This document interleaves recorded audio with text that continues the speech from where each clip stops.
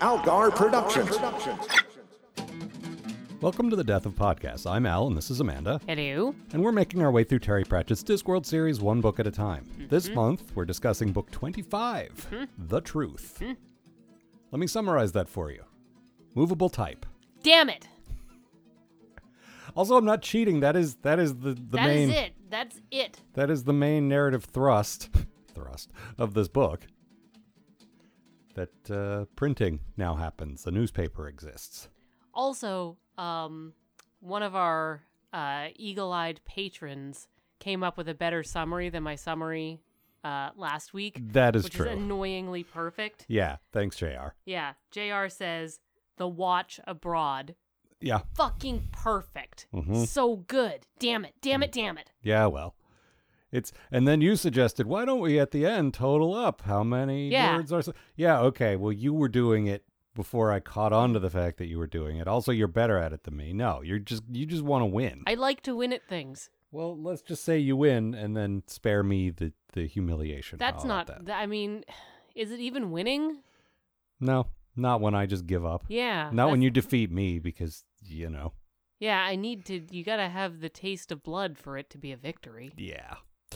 So we went into this expecting you would hate it, and I liked it. My memory is having long discussions with you and defending the parts of this book that I like, but it turns out those parts are not like a good chunk of the book. It's not half of the book, the parts that you like. And it's got a real Reaper Man...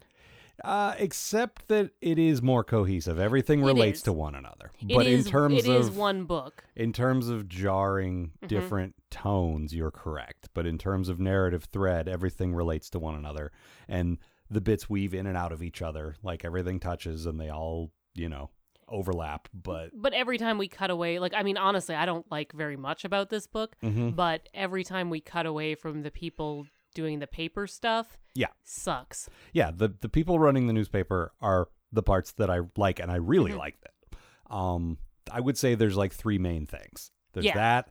There's they enlist the city's beggars to sell the newspapers, and that's Foul Ron and Coffin Henry and the Duckman and so on and so on. And there is a lot of like I would say like a third of the book. It was a lot. It was a whole lot. And then there are two sort of pulp fiction-y like hitmen, yeah. They're not like Assassin's Guild assassins. They're sort of they're from out of town. Yeah, and they're like murderers for hire. Yeah, and they're in the mold of, like I say, Pulp Fiction. And I say Pulp Fiction specifically because there's lot of references. And this one, I think, came out, I think we're late 90s, early 2000s at this point. It was not a recent reference. Have you seen Pulp Fiction? Have you seen it? Have you? He's hardly doing that at all anymore. And there is some good pop culture stuff in here.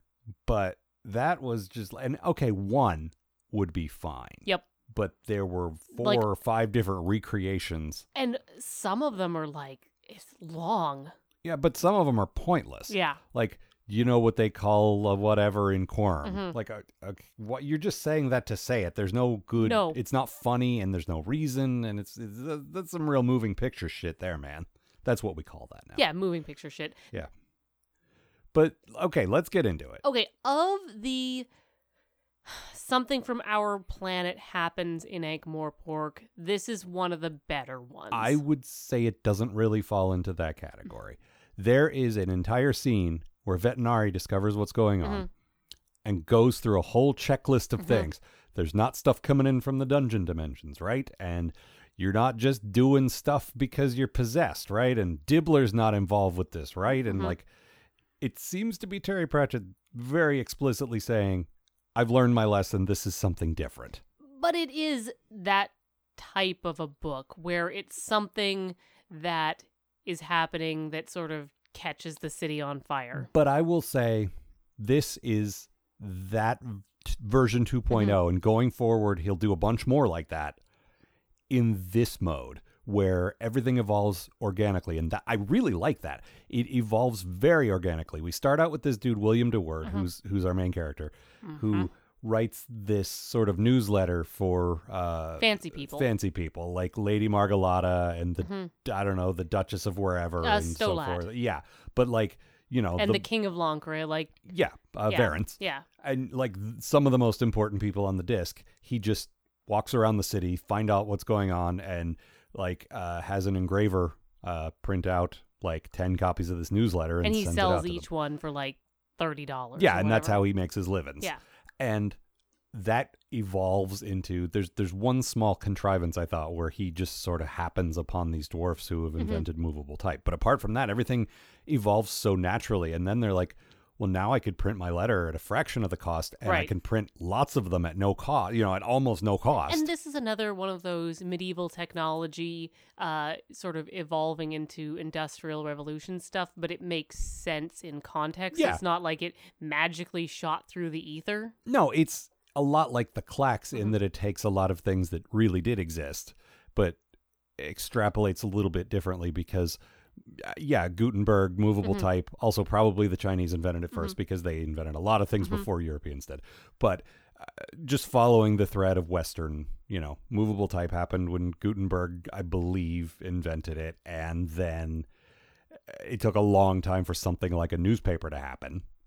And the way we know them anyway, but that's the next thing. This also talks about, because movable type, like a printing press type thing, the technology had existed, but everyone was against it. Yeah, in fact, that was addressed in previous books where someone said, why don't we make books this way? And they're like, absolutely not, it's forbidden. And good looking out, like that he remembered, good continuity, where Vetinari specifically says, you know what, let's revisit that. Yes, it is allowed now. Also, like when it was forbidden, the rulers were a little bit different. Yeah. And like Ridcully, like one of the major forces against was the university saying, if you do this, magic's going to get all over the place. It's going to be bad.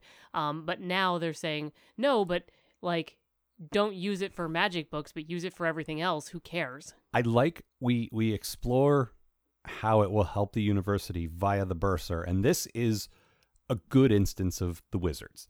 Yeah. Because first of all, it's two characters. It's Ridcully and the bursar, who are very clear characters. The bursar finally gets a name. Yeah, that was weird. Which has always been my biggest complaint, is like, give these characters names, give them personalities, and he already had one, and now he has the other. And the bursar, who is a bursar, who is in charge of the finances of the university, and he's actually good at it. Yeah. Like that's like, his mental problems notwithstanding, he is good at his job. And what he says is, hey, this could save us tons of money that we pay to engravers. We could, and because Ridcully says, yeah, there's the magical books, but there's all the rest of this paperwork that we do now as well. Right.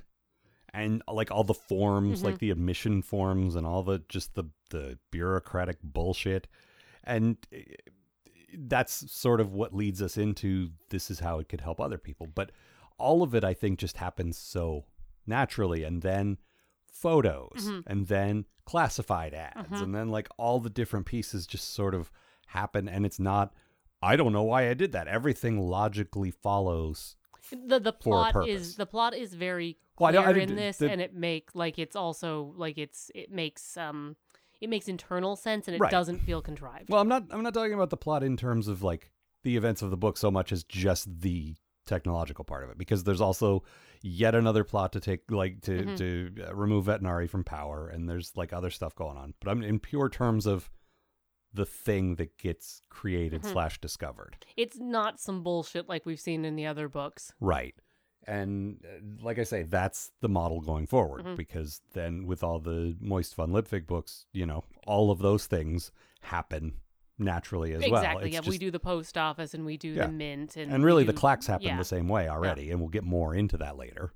But like, it's, it's nice because I'd much rather see the city grow naturally than just sort of weirdly, artificially comes from the dungeon dimensions, whatever. But then inevitably it goes away again too. Nobody's watching moving pictures anymore. No. There's a nice reference to music with rocks in actually, but which I might get to in a minute. I have one of my quotes has that.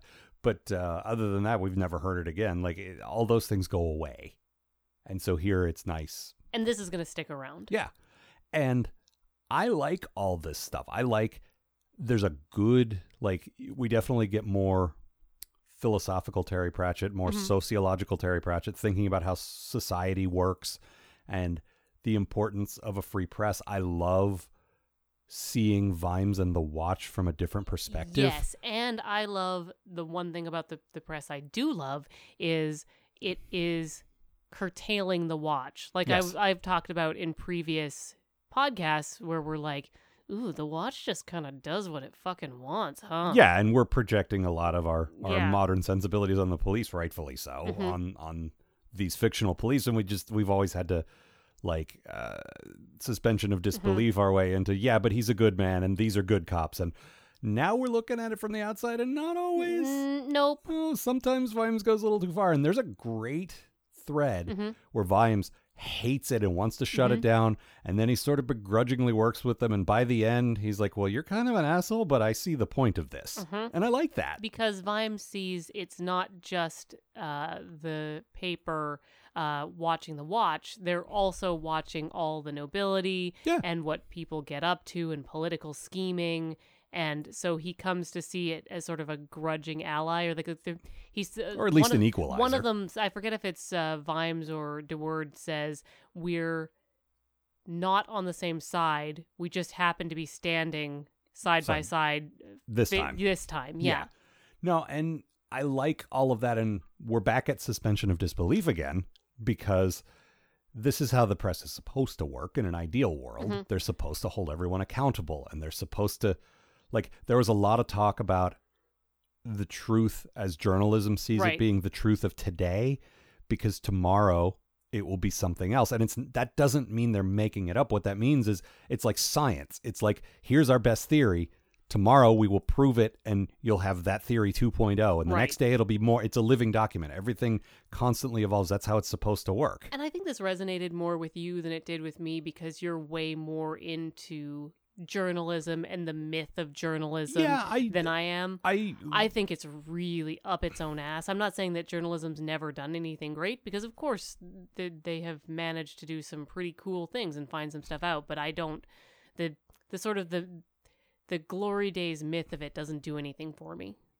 I think it is a very important part of a civilized culture.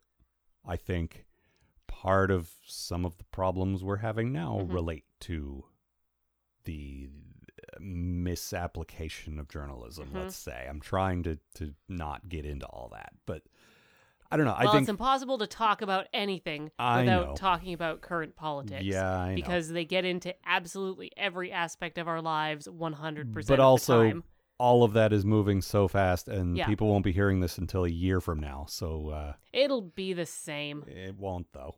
It'll be a new damn thing. It'll be equally 50 bad. things later is the thing. Anyway, my point is, in an ideal society, in a like a utopia world, journalists hold people in power accountable. I've always like been into that, and as like a high school kid going into college age, I fancied myself, like, I worked on the school paper. I worked for a couple of local papers. I wanted to. I wrote poetry for the school paper. Does that count? Not as far as journalism goes. But I was gonna major in journalism when I went to college. That's what I wanted to do, and that ended up not happening. But it was a passion of mine, and there is still remnants of that. So, and I want to talk about my good thing. I like William DeWord, or to put it another way, I hate him, but in that way that a well-written character drawn from very real people can be hateable and also enjoyable to watch. He's this privileged rich kid with daddy issues who doesn't want to be that, and that's what I like about him. I like that part. And this manifests in him being that sort of smug first year of college liberal who champions the working classes but wouldn't dare talk to one of them unless it's for his very important newspaper. I recently rewatched Amanda's favorite movie, Citizen Kane, which I fucking hate Citizen she hates. Kane. And there's definitely shades of Charles Foster Kane in there. That can't be a coincidence. Ugh. Like, the whole thing is like he's this rich, entitled jerk, but he thinks he's in touch with the common man, and he's not at all. And there's a lot of that in William DeWord. There's a lot of, like, very good,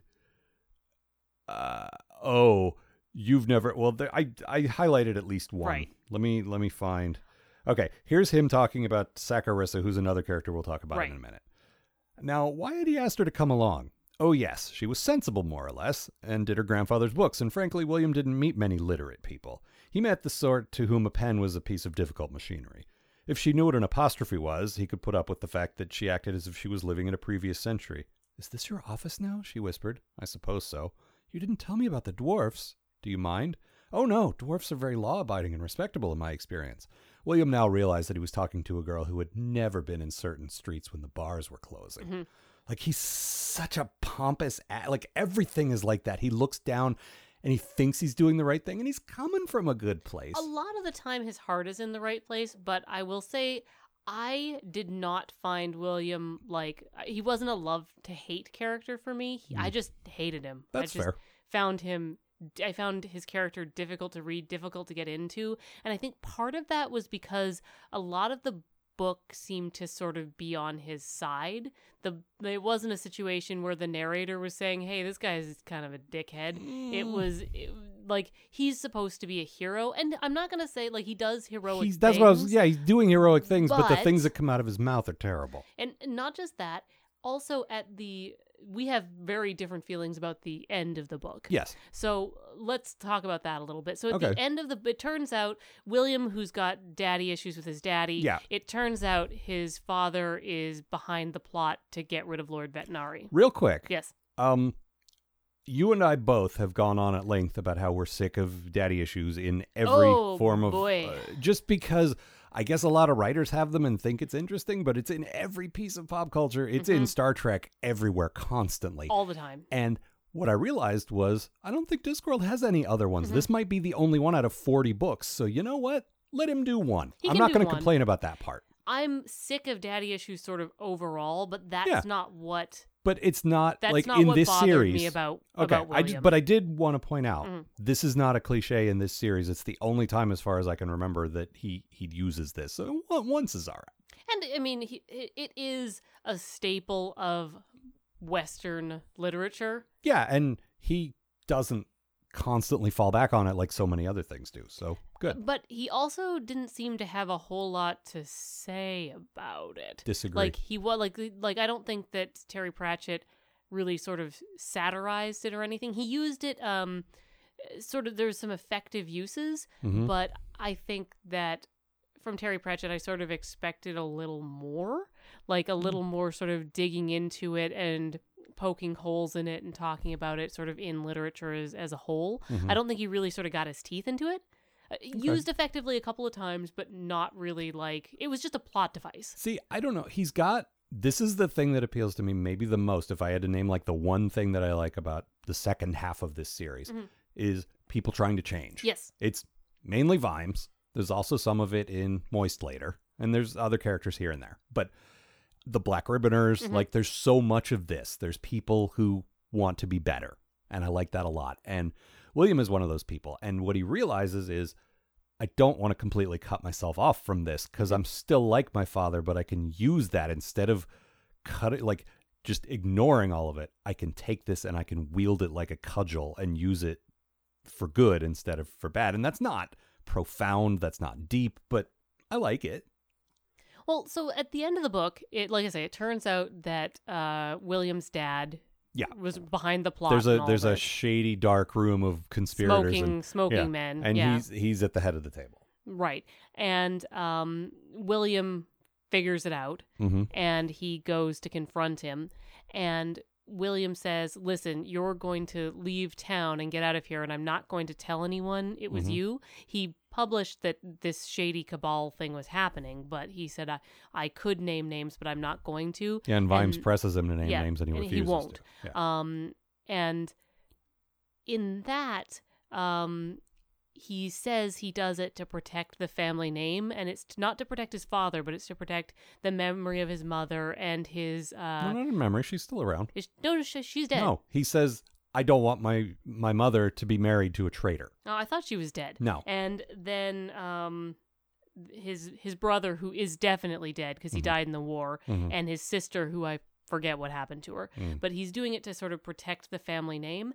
And I think at the end of the day, that shows where William's true loyalties lie. He's protecting his family before he's telling the truth to the city that wants to hear the truth. He's not betraying his family, he's betraying the truth. And I think at the end, that is, like, it's understandable. I understand why he does it. But in a book, in fiction, that's moral cowardice. Yeah. When he has like a gun to his head and has to make a decision, I think he makes the decision that's like he's being a hypocrite. He's going against his own ideals at the very end. I think by design he is a bit of a hypocrite, but on the other hand, you're right about that. You are right that he should have gone through with it, or at the very least, there was still 100 pages of book after, or 50 pages of book after that. Someone should have called him out for that, if nothing else. Yep. Like and maybe no Saccharissa knew, and she could have said, "Hey, you're a hypocrite." But and no. there is a great sequence where he refuses to give up the names to Vimes. Yeah. But that could have been like revealing your sources, because like keeping your sources from the police, that's noble. No, that's what I saw that as. But what it is, nobody called him out on his cowardice. Protecting his dad. Yeah. Not really, but protecting his family. Yeah. No, that's a fair point. But also, I don't know. I feel like William is a pretty good idea for a character that, like, I would have liked to read another version of this, or like a second book in this about the newspaper that isn't filled with the other 2/3 that I don't like, and an improved version of all these characters just like moving along as part of their evolution. But where William starts out as a guy who's trying to be better but is deeply flawed, and who makes mistakes and grows from the mistakes. I don't think he grows from his mistakes in this. I don't think he becomes more connected to people that he was raised to think of as lesser than he was at the beginning of the book. No, he doesn't do that, but I do think he learns some things, and I do think he grows somewhat. But you're probably right to say not enough. He doesn't have a he doesn't have a hero's journey. That's true. He has kind of like a hero's walk down the street. All right, but he also has a veterinary. It becomes very clear as the series progresses that Veterinari might not always be facilitating all of these things, but he certainly lets them happen, and he has kind of a master plan for the city.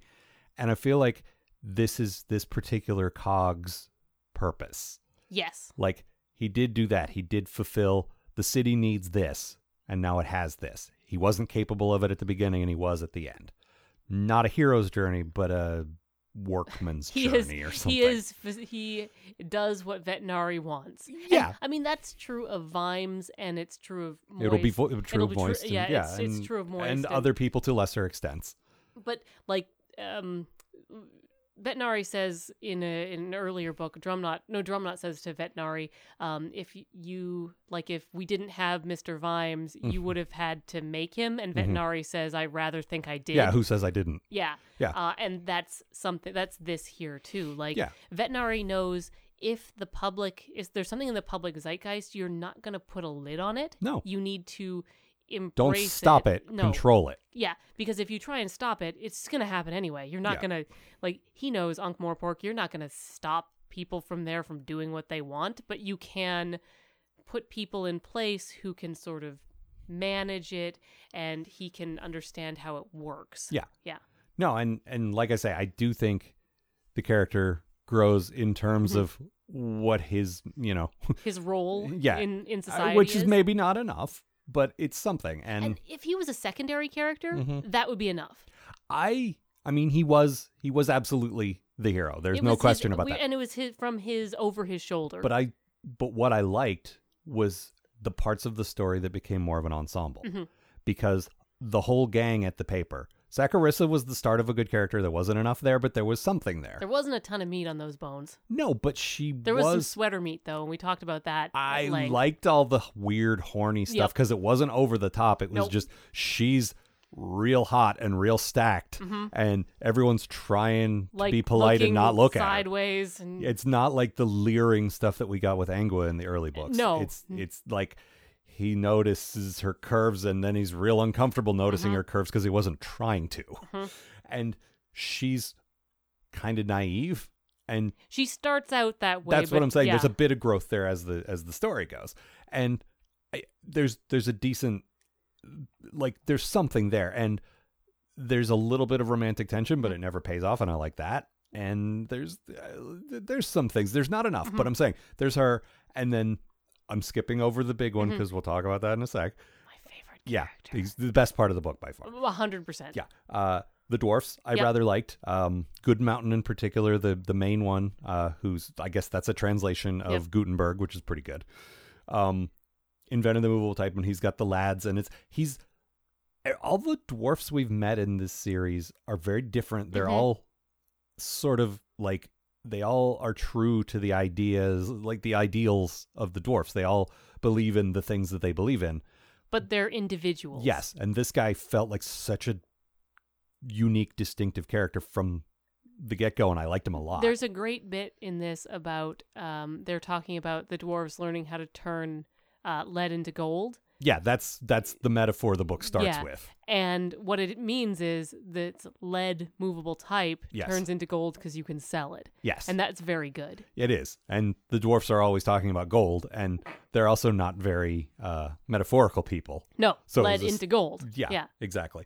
There's, speaking of like terrible wordplay with all of that, the way they meet is like the machine like goes a little screwy and a part goes flying and hits William, who happens to be walking by, and Good Mountain yells, "Stop the presses!" Pretty funny. Terrible. Pretty funny. Actually, it was pretty good. You laughed. I'm off the hook. But I did like him. Yep. His lads, he needed a team. They weren't fleshed out. They were just some guys. They didn't need to be fleshed out. The main guy was. That's the important thing. They were all named after fonts, which I thought was cute. I liked, and this is nothing, but I liked Good Mountain's typing. Yes. Where he sort of was poised over the different boxes of letters, and he set it up in like a QWERTY style. Well, we've watched a lot of old movies about, His Girl Friday, and then sort of the darker noir, like... Those are the ones I like, about newspaper guys being pieces of shit. Yeah, like Ace in the Hole. Oh, that lousy Ace in the Hole. Oh! But if you guys haven't seen it, it's like just the dankest human misery. I just want to roll around. It's like just a puddle of despair. It's so good. Yeah. But there's a lot of those last minute composing where the guy's writing the thing and someone else is typing it. And that was definitely drawn from that.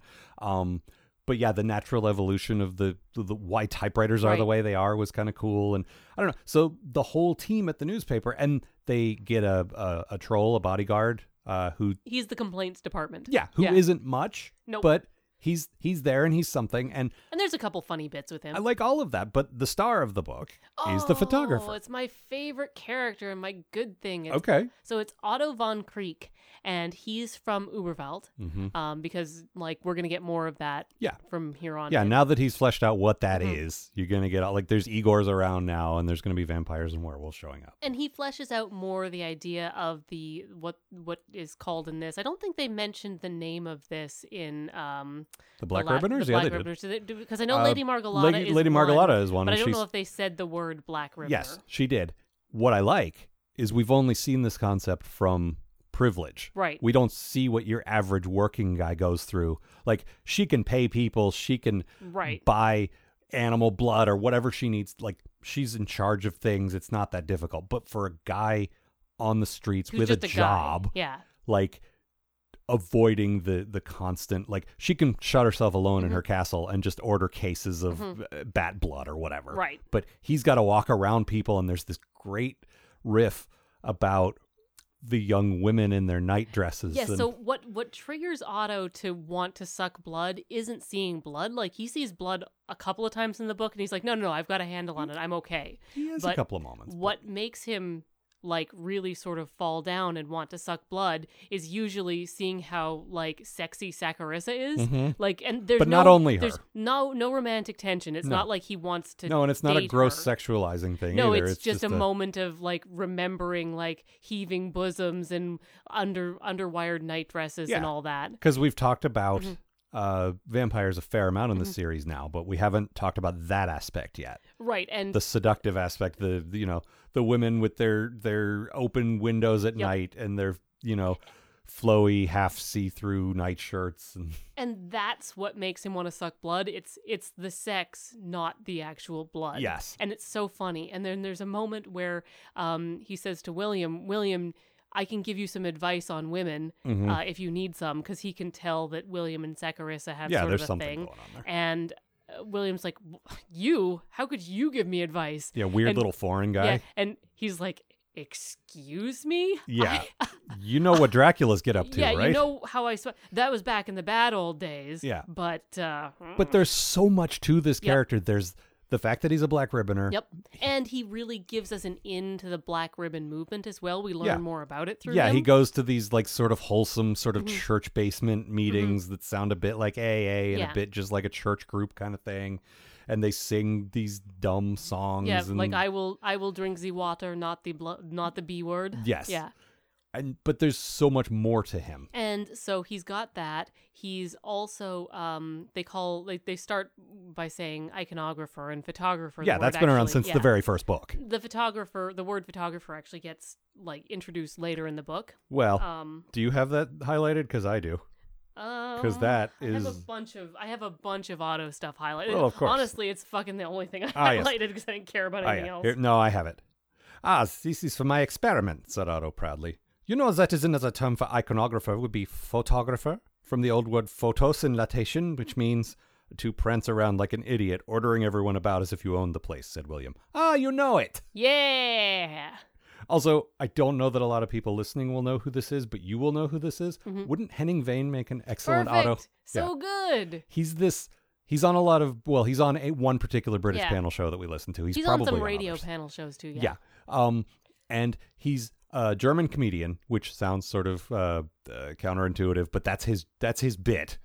I'm a German here in England, and I don't understand everything, and I don't have a sense of humor. And he's hilarious. And it's very... like you have to get dialed into his frequency, but the shtick is him trying to be English, and that's a lot of that with Otto too. Yes, ho ho, chaps, good fellows, let's all go down to the pub. Mm-hmm. And there's a lot of because he's trying to act like not a traditional he wants to be vampire. one of the chaps. Yep, and there's a lot of good shtick there, but there's so much more to him than that. It's Lady Margalotta talked about power being the replacement for blood. His replacement is light and working with light and photography. I actually want to read an Otto quote. And there was a shocked silence. Otto stood up and adjusted his cravat and dusted himself off. Only then did he look at the row of shocked faces. Well, he said sternly, what are you all looking at? It is just a normal reaction, that is all. I am working on it. Light is in all its forms mine passion. Light is my canvas, shadows are my brush. But strong light hurts you, said Saccharissa. It hurts vampires. Yes, it is a bit of a bugger, but there you go. That's what he does. No, and there's a running bit, and it feels like one of those things I would get real sick of real quick. I was not. Every time he uses the flash, he turns to dust. Because it's too bright. Yes, yeah. It's basically like sunlight, and these vampires follow the rule. You know, every vampire follows a completely different set of rules, but these follow the rule that if with a drop of blood, they can come back. And at first, someone has to go get some, and then eventually, through William, he realizes, if I carry a small little breakable vial with like a couple of drops of blood in it, I'll poof right back up. When I poof, it'll break, and it'll bring me back. And that's pretty cool. But I was saying in a broader sense, it is light that he's into, but he talks about how recovering vampires, the Black Ribboners, throw themselves into some new passion. Yeah, it doesn't matter. It has to be something. Yes. And for him, it's photography. And there's a lot of really good stuff there's also a lot of stuff about dark light and a lot of weird shit that he does. And every time he tries to explain it, it feels like when a science person tries to explain string theory, where it's like, okay, I understood the first 3 sentences and now I am lost. And I think that was the joke. There's some great stuff too where he says like some ominous phrases like the dark eyes of the mind, and then he waits for there to be like rolling thunder, because that's what happens in Uberwelt. And in Ankh-Morpork it doesn't, and he's like, are you kidding me? Yeah. I said the dark eyes of the mind. Yeah. No, and that bit pays off near the end. Yeah, because at the end he has like a scary speech, and then all of a sudden it's starting to do it, like starting to have a thunderstorm, and then he'll be like, look at that castle, and then it's very good. No, there's a bit where I'm looking for it. I swear that I highlighted it, and now I cannot find it. It's near the end, right? Which one? Here we go. So they're near the end, like everything's going to hell because it's the third act, and their press is busted up and they can't print. And they've got a big story. Yes, and so they go to the competing paper and threaten them, and the dwarfs are like to the other dwarfs working the press. They're like, "Look, you can all just go home, okay? Wink, wink." And what happens if we don't go? Said the foreman, picking up a mallet. Well, said a voice by his ear, that's when you get a headache. There was a flash of lightning and a roll of thunder. Otto punched the air triumphantly. Yes, he shouted, as the printers ran madly toward the doors. When you really, really need it, there it is. Let's try once more. Castle! The thunder rolled again. The vampire jumped up and down excitedly, coattails flying. Wow! Now we are cooking wing. Once more mit feeling. What a big castle! The thunder was even louder this time. Otto did a little jig, beside himself with joy, tears running down his gray face. Music with rocks in, he yelled. And that was a good reference to Music with Rocks in, because that's all it was. Yep. And yes, everything about this character, I loved him. So great. I loved him so much. Yep. Very, very good. And I enjoyed him every time he came back. But again, if it had been more of an ensemble with all of them, I would have enjoyed it. But we've barely talked about the other parts of the book. That sucks. Which I guess, well, let's get into your bad thing first, because that's one of the things. Oh, God. I wrote, like, a list of 100 bad things. Well, I'm looking at the first sentence yeah. there. Like, I hated this, and I hated that, and I hate. I didn't hate any of it. I just found a lot of it dull. But let's start with talking about Pin and Tulip, who are the two, like, hitman guys. Right. So, and in the classic English tradition, question mark, I mean, they're Mr. Something and Mr. Something of the new firm. Yeah. I don't get that, but whatever. Whatever. It's supposed to sound cool. Is it, though? Yes. Okay. And there actually is an English tradition of, like, these tough guys from I know. books and stuff.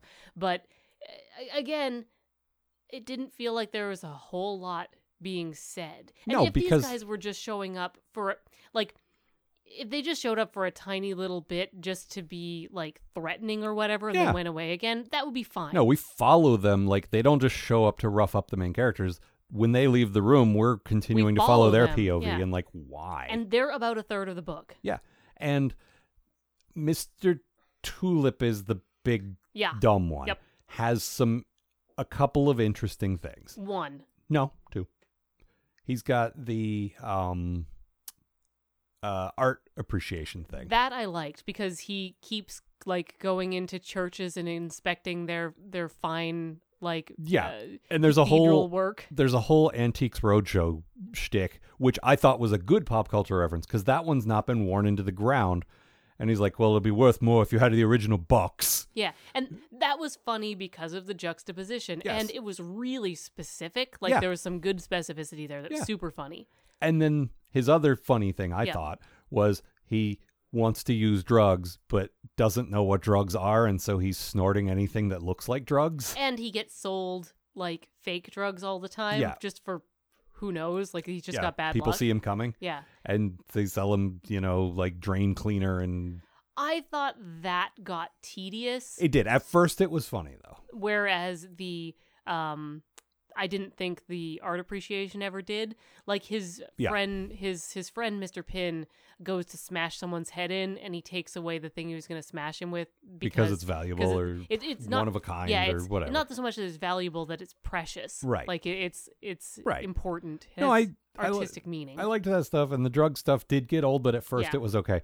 But then he had this way of swearing where he would blank out the words, and in the audiobook that just happens. So he says, like, ing. Ing. And that's how it is in the there's book a blank ing. It's a dash ing. It's not funny, and it goes on forever, and every ing thing he says just ing sounds like this, and it's ing tedious. I will say the end, there's kind of a funny bit where Saccharissa that was funny says the ing thing because she's too sort of proper to swear, but she feels like she can say that because it's not a swear. Oh, I took it as I've never heard a swear in my life, but now I heard one, and this is what I think they sound and like. And she loves, and she starts doing it, and she's like, ing, ing, ing, ing.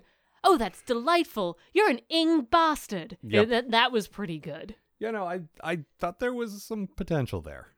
But yeah, these two, And Mr. Pin had nothing. Nothing. Like he got flashed by Darklight and started getting scared of like all the people he killed. that I liked. Yeah. That was the only good thing about their threat, I thought. And that actually, the Darklight thing, like the idea is that there are these worms like that, like salamanders, eels that flash, instead of flashing a bright strobe, they flash a strobe of darkness, and that feels very thuddy, like the book Thud, like that dwarf stuff where it's all of the different types of dark. I feel like it's way more interesting and way more thought out in that. I agree, but this feels like that type of idea. I guess I could the see different types of dark. But the dwarfs are real put off by it, and more talk about how dwarfs aren't religious, right? But they are superstitious, right? And this is something that they Otto uses it in his in his photography. Yeah, this is his big experiment. Yeah, and they hate it. Yeah,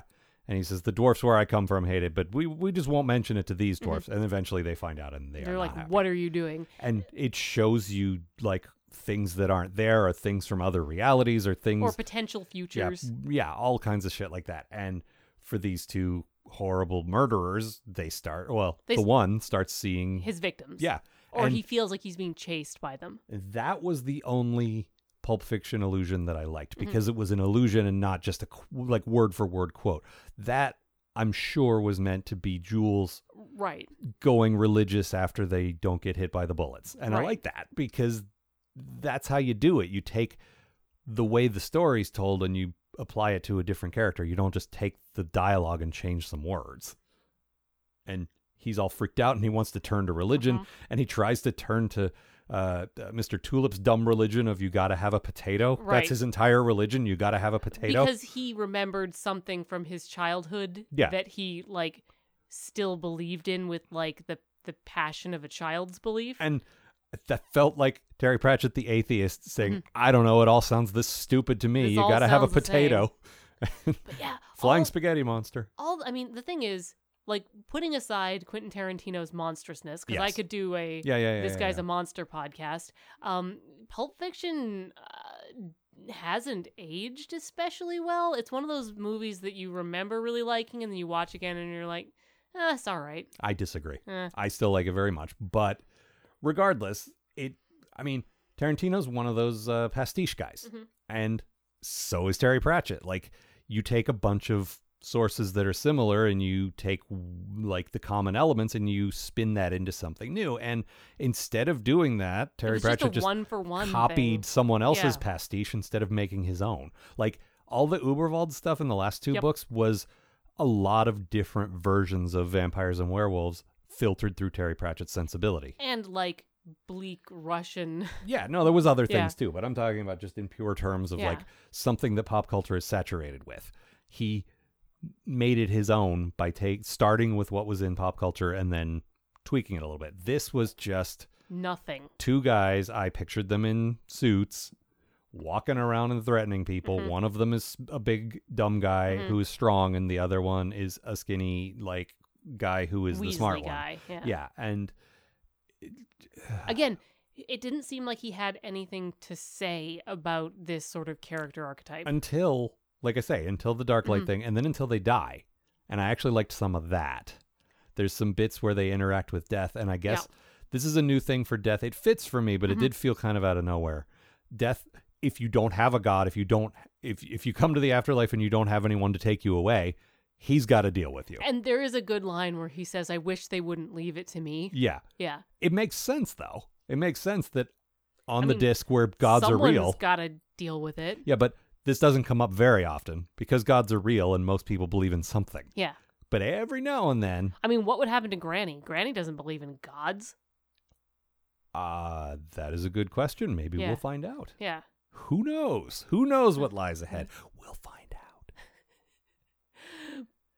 But yeah, it's that stuff I liked, because what it turned out is Mr. Tulip, the big simple guy, realizes, I have a lot of stuff to think about. I have done because his religion is that you have to have your potato and everything will turn out all right, and also you have to be really sorry for the bad stuff you did. And that's not just words that he remembered; he really believes that. Yeah, and so Death shows him all of the the shitty things he's done and the murder and the pain and the suffering he's caused. And so Mr. Tulip says, so I have to be really sorry. Yeah, his reaction to that is to sit in the black sand and say, I have a lot to think about. Yeah, and he said you have to take a really good run-up to be sorry enough for something like this. Yes, but that's his, he actually says, okay, yeah, I'm going to sit here and I'm going to think for a long time.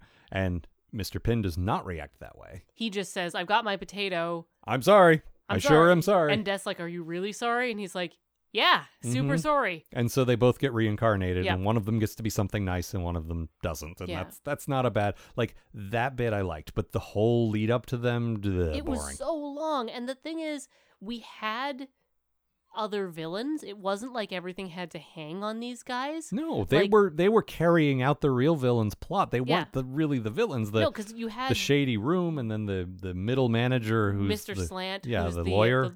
And Mr. Slant was in this a lot, and I was sort of thinking we'd get a little more into his character, but we don't. He's just a slimy zombie lawyer. Yeah, that's it. That's all he is. That's all there is, and there's nothing else there. And I don't understand why we spent so much time with him if there was nothing more to say. There's some good bits near the end where William's really putting the screws to him. But apart from that, no, he serves no real purpose. But you had other bad things as well. Yeah, so this has the flaw of there's no women in this. Sacharissa's it. Sacharissa's in it. Then we have Angua makes a cameo appearance. Yeah, and she has 3 or 4 lines. Yeah. And there's some funny bits about William thinking that Nobby is the werewolf on the watch. I love all the stuff that we know because we've read 5 or 6 watch books, but then the average citizen, even the average informed citizen, wink, knows there's a werewolf and assumes the weird looking guy must be it, but doesn't really, there's so many things that we take for granted, but they don't know. Everyone's like, oh, yeah, you're right. We definitely won't tell anyone else that Nobby Knobs is the werewolf. Wink, wink. And then we've got the landlady who runs William's house, who has a couple of lines, but not a whole lot. Not a bad, colorful side character, but nothing to her. The end. The end. There's real conflict. We have Queen Molly of the Beggars is mentioned. Mrs. Palm is mentioned. The lady who runs the exotic dancers is mentioned. And there's a good bit about those 3 backing Vetinari despite the plot. Yeah, I'm not sure what that was about, but it made it pretty clear that the ladies like Havelock Vetinari, which is fine. Then the landlady at the end talks about how he's a very handsome man. Very handsome man. Yeah, when they're trying to replace him, the guilds have a vote, and all the female heads of guilds do not. They're absolutely not. No, Vetinari or nothing. Yeah, and I mean, I read that as to be that Vetinari understands that women have a place in society. Well, and other books have talked about how he's helped them get by, and that's part of it maybe, but also clearly textually part of it is they all think he's a hottie, which I kind of like. I mean, I get it. He's got that young Stalin thing going maybe. I don't know. Irene. She's not going to listen to this. What else? So I talked a little bit about how I don't like William. I don't like the character. And again, not a love to hate thing. Right. And something that kind of bothered me is he comes in to the movable type, to the press, to the newspaper. And he, Vetinari and Vimes sort of tell him this is your fucking problem. Yeah. You're involved in this. Now this is your problem. Yeah. But he sort of assumes leadership, even though, why? He didn't make up the printing press. Sacharissa does newspaper stuff just as well as he does. She's the one who figures out what human interest is. I don't know. I liked the momentum of him not wanting. There was some very blatant things about him not wanting to be in charge and being bulldozed into being in charge. And Vetinari saying, "So you will answer for this, right?" And he's like, "I don't have anything to do with this." And Vetinari says, "You will answer for this, right?" And he didn't ask for it. It just keeps happening, and I kind of liked that. And there's some talk about how his dad is in charge of things because the words are always in charge of things. There could be some of that. That's how I read it. There could be some entitlement there. Ew, yuck. But there's definitely some Vetinari pushing him into it. That is very obviously stated. And I kind of liked that because I don't know, I just walked into this dwarf's workshop by accident. And now I'm in charge. And it felt very and it felt like gross entitlement. I get what you're saying. Blech. I think you're wrong because the book said otherwise. It actually said it. And Vetinari said you're in charge. But he shouldn't be in charge of Good Mountain because Good Mountain's like it's all Good Mountain his wanted stuff. him to be. He just wanted to make stuff. He didn't care what it was like. He wanted to make money. They said that. There was a whole thing about them packing up and leaving because they were just there to make money. And I think I have a quote about that. I highlighted them. There are a lot of good little passages in this. You have to admit there were a lot of like Good individual bits of business. good bits of business, as some people might say. No, that was just a line that I liked. Yeah. When they're talking about leaving, like, I don't mind saying some of the lads are talking about selling up and going back to the lead mines. You can't do that. Ah, well, said Good Mountain. You mean you don't want us to? Mm-hmm. I like that. He doesn't take shit from William when it comes down to it. Yeah, I just felt, like I say, I just didn't care for the character. Didn't feel like it was All right. Clear. I felt it was unclear. I disagree, but we can do that. Mm-hmm. But you will agree that the rest of the book, even if you didn't like that part, it was better than the other parts. This is bits that had Otto in them. Yeah. And the last thing we haven't talked about yet is my bad thing, which is the beggars. We've talked about them before because they've come up a lot. And one or both of us may have even used them as our bad thing before, but I'm doing it again because they're such a huge part of this book. Again, a third of the book. Yeah. Nearly a third of the crew. They're selling the newspapers. That's their only purpose in the story. And eventually like Gaspode is around, thankfully, because Gaspode is the only, And they get Vetinari's dog, Waffles, who's the only witness to the crime plot. Right. And Waffles. Yeah, and Gaspode ends up in drag, which this is the whole drag period, like the whole cross-dressing section of Discworld, starting in like Last Continent and extend or whichever the watch book was, where Nobby, like it just happened a bunch, and it's never really a judgment. Here he's just in disguise because it's a disguise, and they're looking for terriers, so they do him up to look like a poodle. And the line is everything about his, like how he's dressed up says poodle, except he doesn't look like a poodle. Right. It's very good. Yeah. And when I first read this series, I thought Millennium Hen and Shrimp was a cute turn of phrase, and I didn't think too much more about it. And maybe if it was just a passing paragraph in the occasional book, I wouldn't mind so much. But about a third of the story is, ha ha ha, the homeless. Look how mentally ill they are. Also, they smell bad. Ugh, and there's sucks. a lot about how bad they smell. And it's like, come on, man. It sucks. You're supposed to punch up, and you can't punch more down than the Forgotten Men, as they used to call them. Yeah. Like, this is sad. It's not funny. It's not funny. They're mentally ill, and they don't have homes, and they have to scrabble for food. Maybe ha ha ha. Yeah, that's just, and that's the joke. That's the thing, that is the joke. He is absolutely capable of writing a complex homeless character who is also a jerk, but that's not what he's doing. He's just making fun at their situation. And again, it's coming from the narrator. Yeah. It's not like someone snooty, like it's not like No, it's not William looking down. Yeah, it's not on William. I mean, he does, but it's but not. What I like about the way William does is he thinks he's hanging. He drinks their tea and he's like, I'm one of the people. Oh, no, I love it. not. I love it You're because not, William. but that was intentional. Yeah, that was definitely intentional. I'm one of the common people. No, he's not. Oh, I hate him so much. I love him. But yeah, it's not just coming from him. It's coming from the narrator. The narrator's like, ha ha, so funny. These guys smell bad. And ha ha, they don't have enough to eat. They might starve to death and freeze in the winter. They Hilarious. eat old boots. Yeah. No, it's not great. And it's a lot of the book. It is a ton of the book. Yeah. And Gaspode is with them, which is something. Yep. Gaspode is still great. Yep. But that's it. Like, He's there's nothing deep else. bone. Yeah, I don't care for that. I feel like he could have Dumb. tried a little harder Yeah. to come up with something a little better. That was like the first draft version of that joke.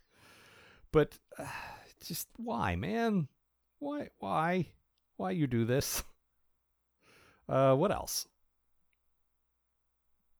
There's a bit where the masthead of the paper is misprinted so that it says the truth will make you fret. Yeah, and there's another one, the truth shall make you fear. That's near the end Yeah. after the dark light thing happens, which I like. I remembered there being one that was the truth shall make ye frep, but I couldn't find it. Maybe that's in a different... Well, if you searched, you wouldn't find it. An interesting thing about this, the print version and the digital version have these graphics Mm-hmm. where for the newspaper. They're not text that you could search. They're embedded graphics. Because I remembered it saying Yes. the It truth. may very well have. Because I liked all of those. Made me laugh. When we're looking through our Kindle version, when you get to the newspaper, like you see the masthead, someone did a little graphic and embedded that in the book. That's right. Because I was like, am I crazy? I might be remember in there. being fresh. I don't remember it being in there, Yeah. but it may be in there. But that's why you couldn't find it if you did a search. But I enjoyed all of those. Yeah, those are cute. Yeah. And we'll go into that again with the post office later. Yeah. Like he likes a dumb, Misprint. Yeah. Yeah, which is a easy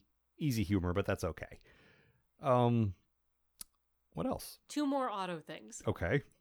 My favorite thing. Yes. I did not care for this book, but the thing I loved so much. And he'll show up again. Yeah. Like this was the first, I would say, Morpork ensemble book. Yep.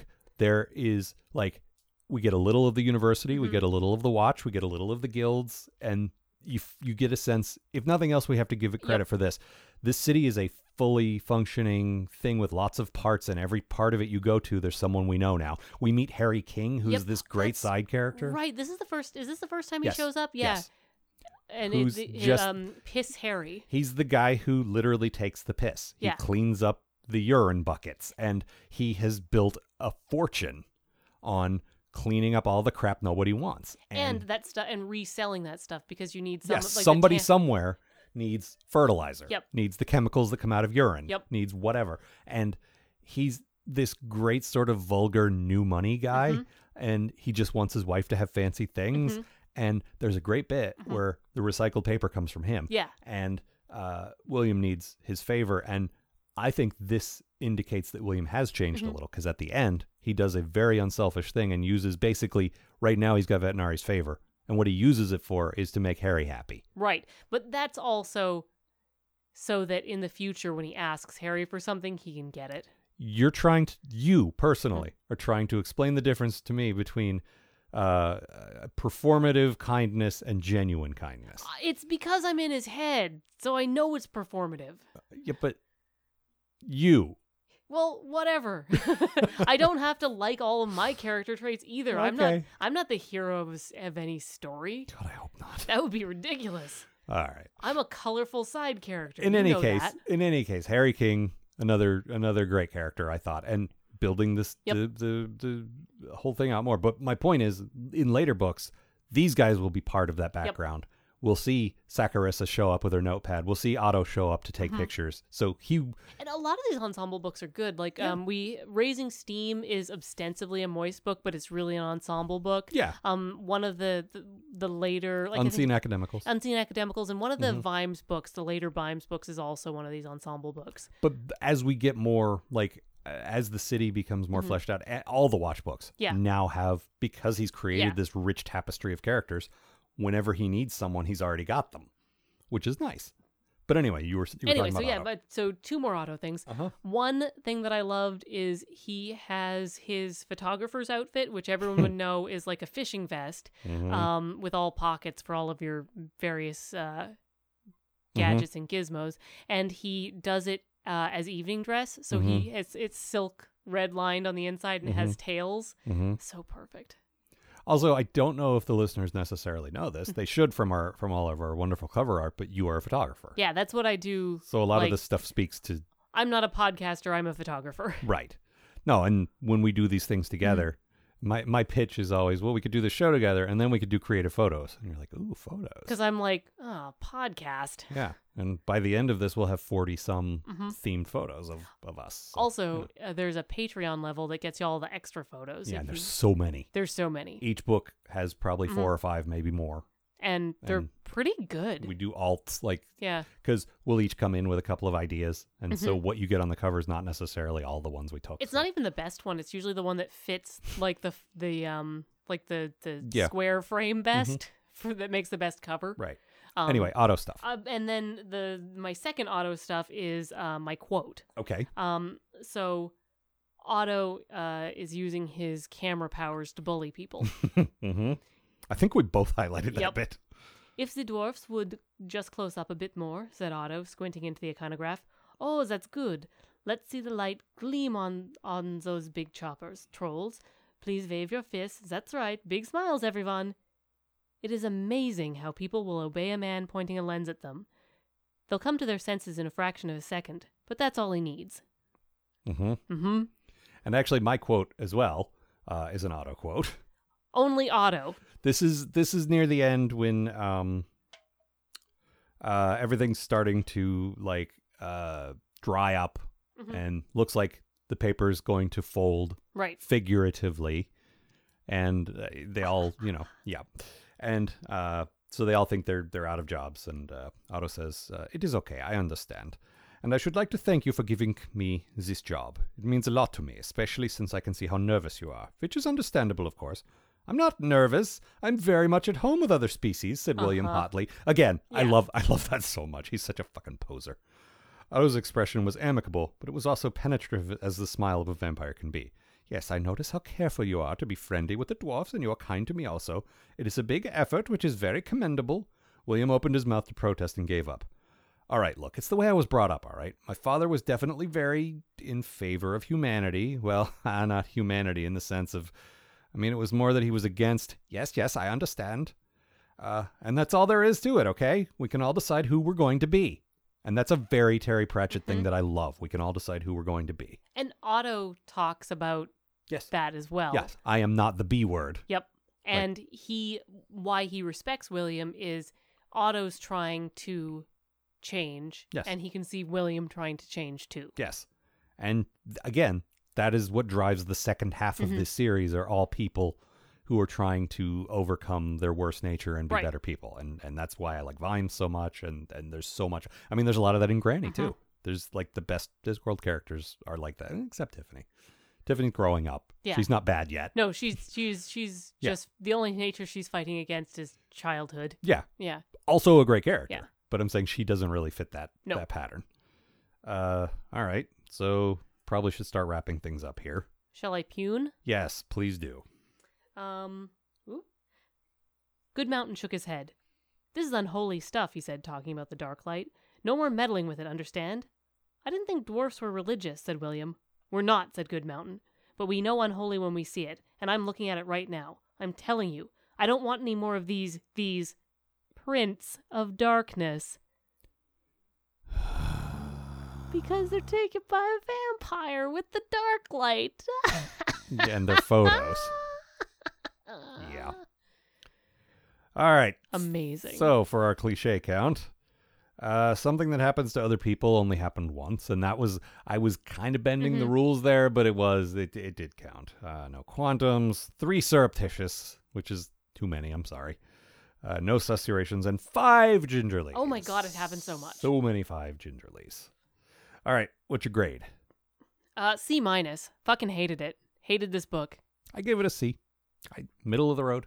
Like, I still stand by the parts that I like, but they were not enough. They were 100 of the 300 pages. I was really hoping, since I'd seen a bunch of those old reporter movies, I'd be more into it this time. Yeah, I thought maybe he drew on, like, His Girl Friday. Yeah, and all or that that lousy Ace in the Hole, but yeah, no, nothing. Nah, nothing like that. Nope.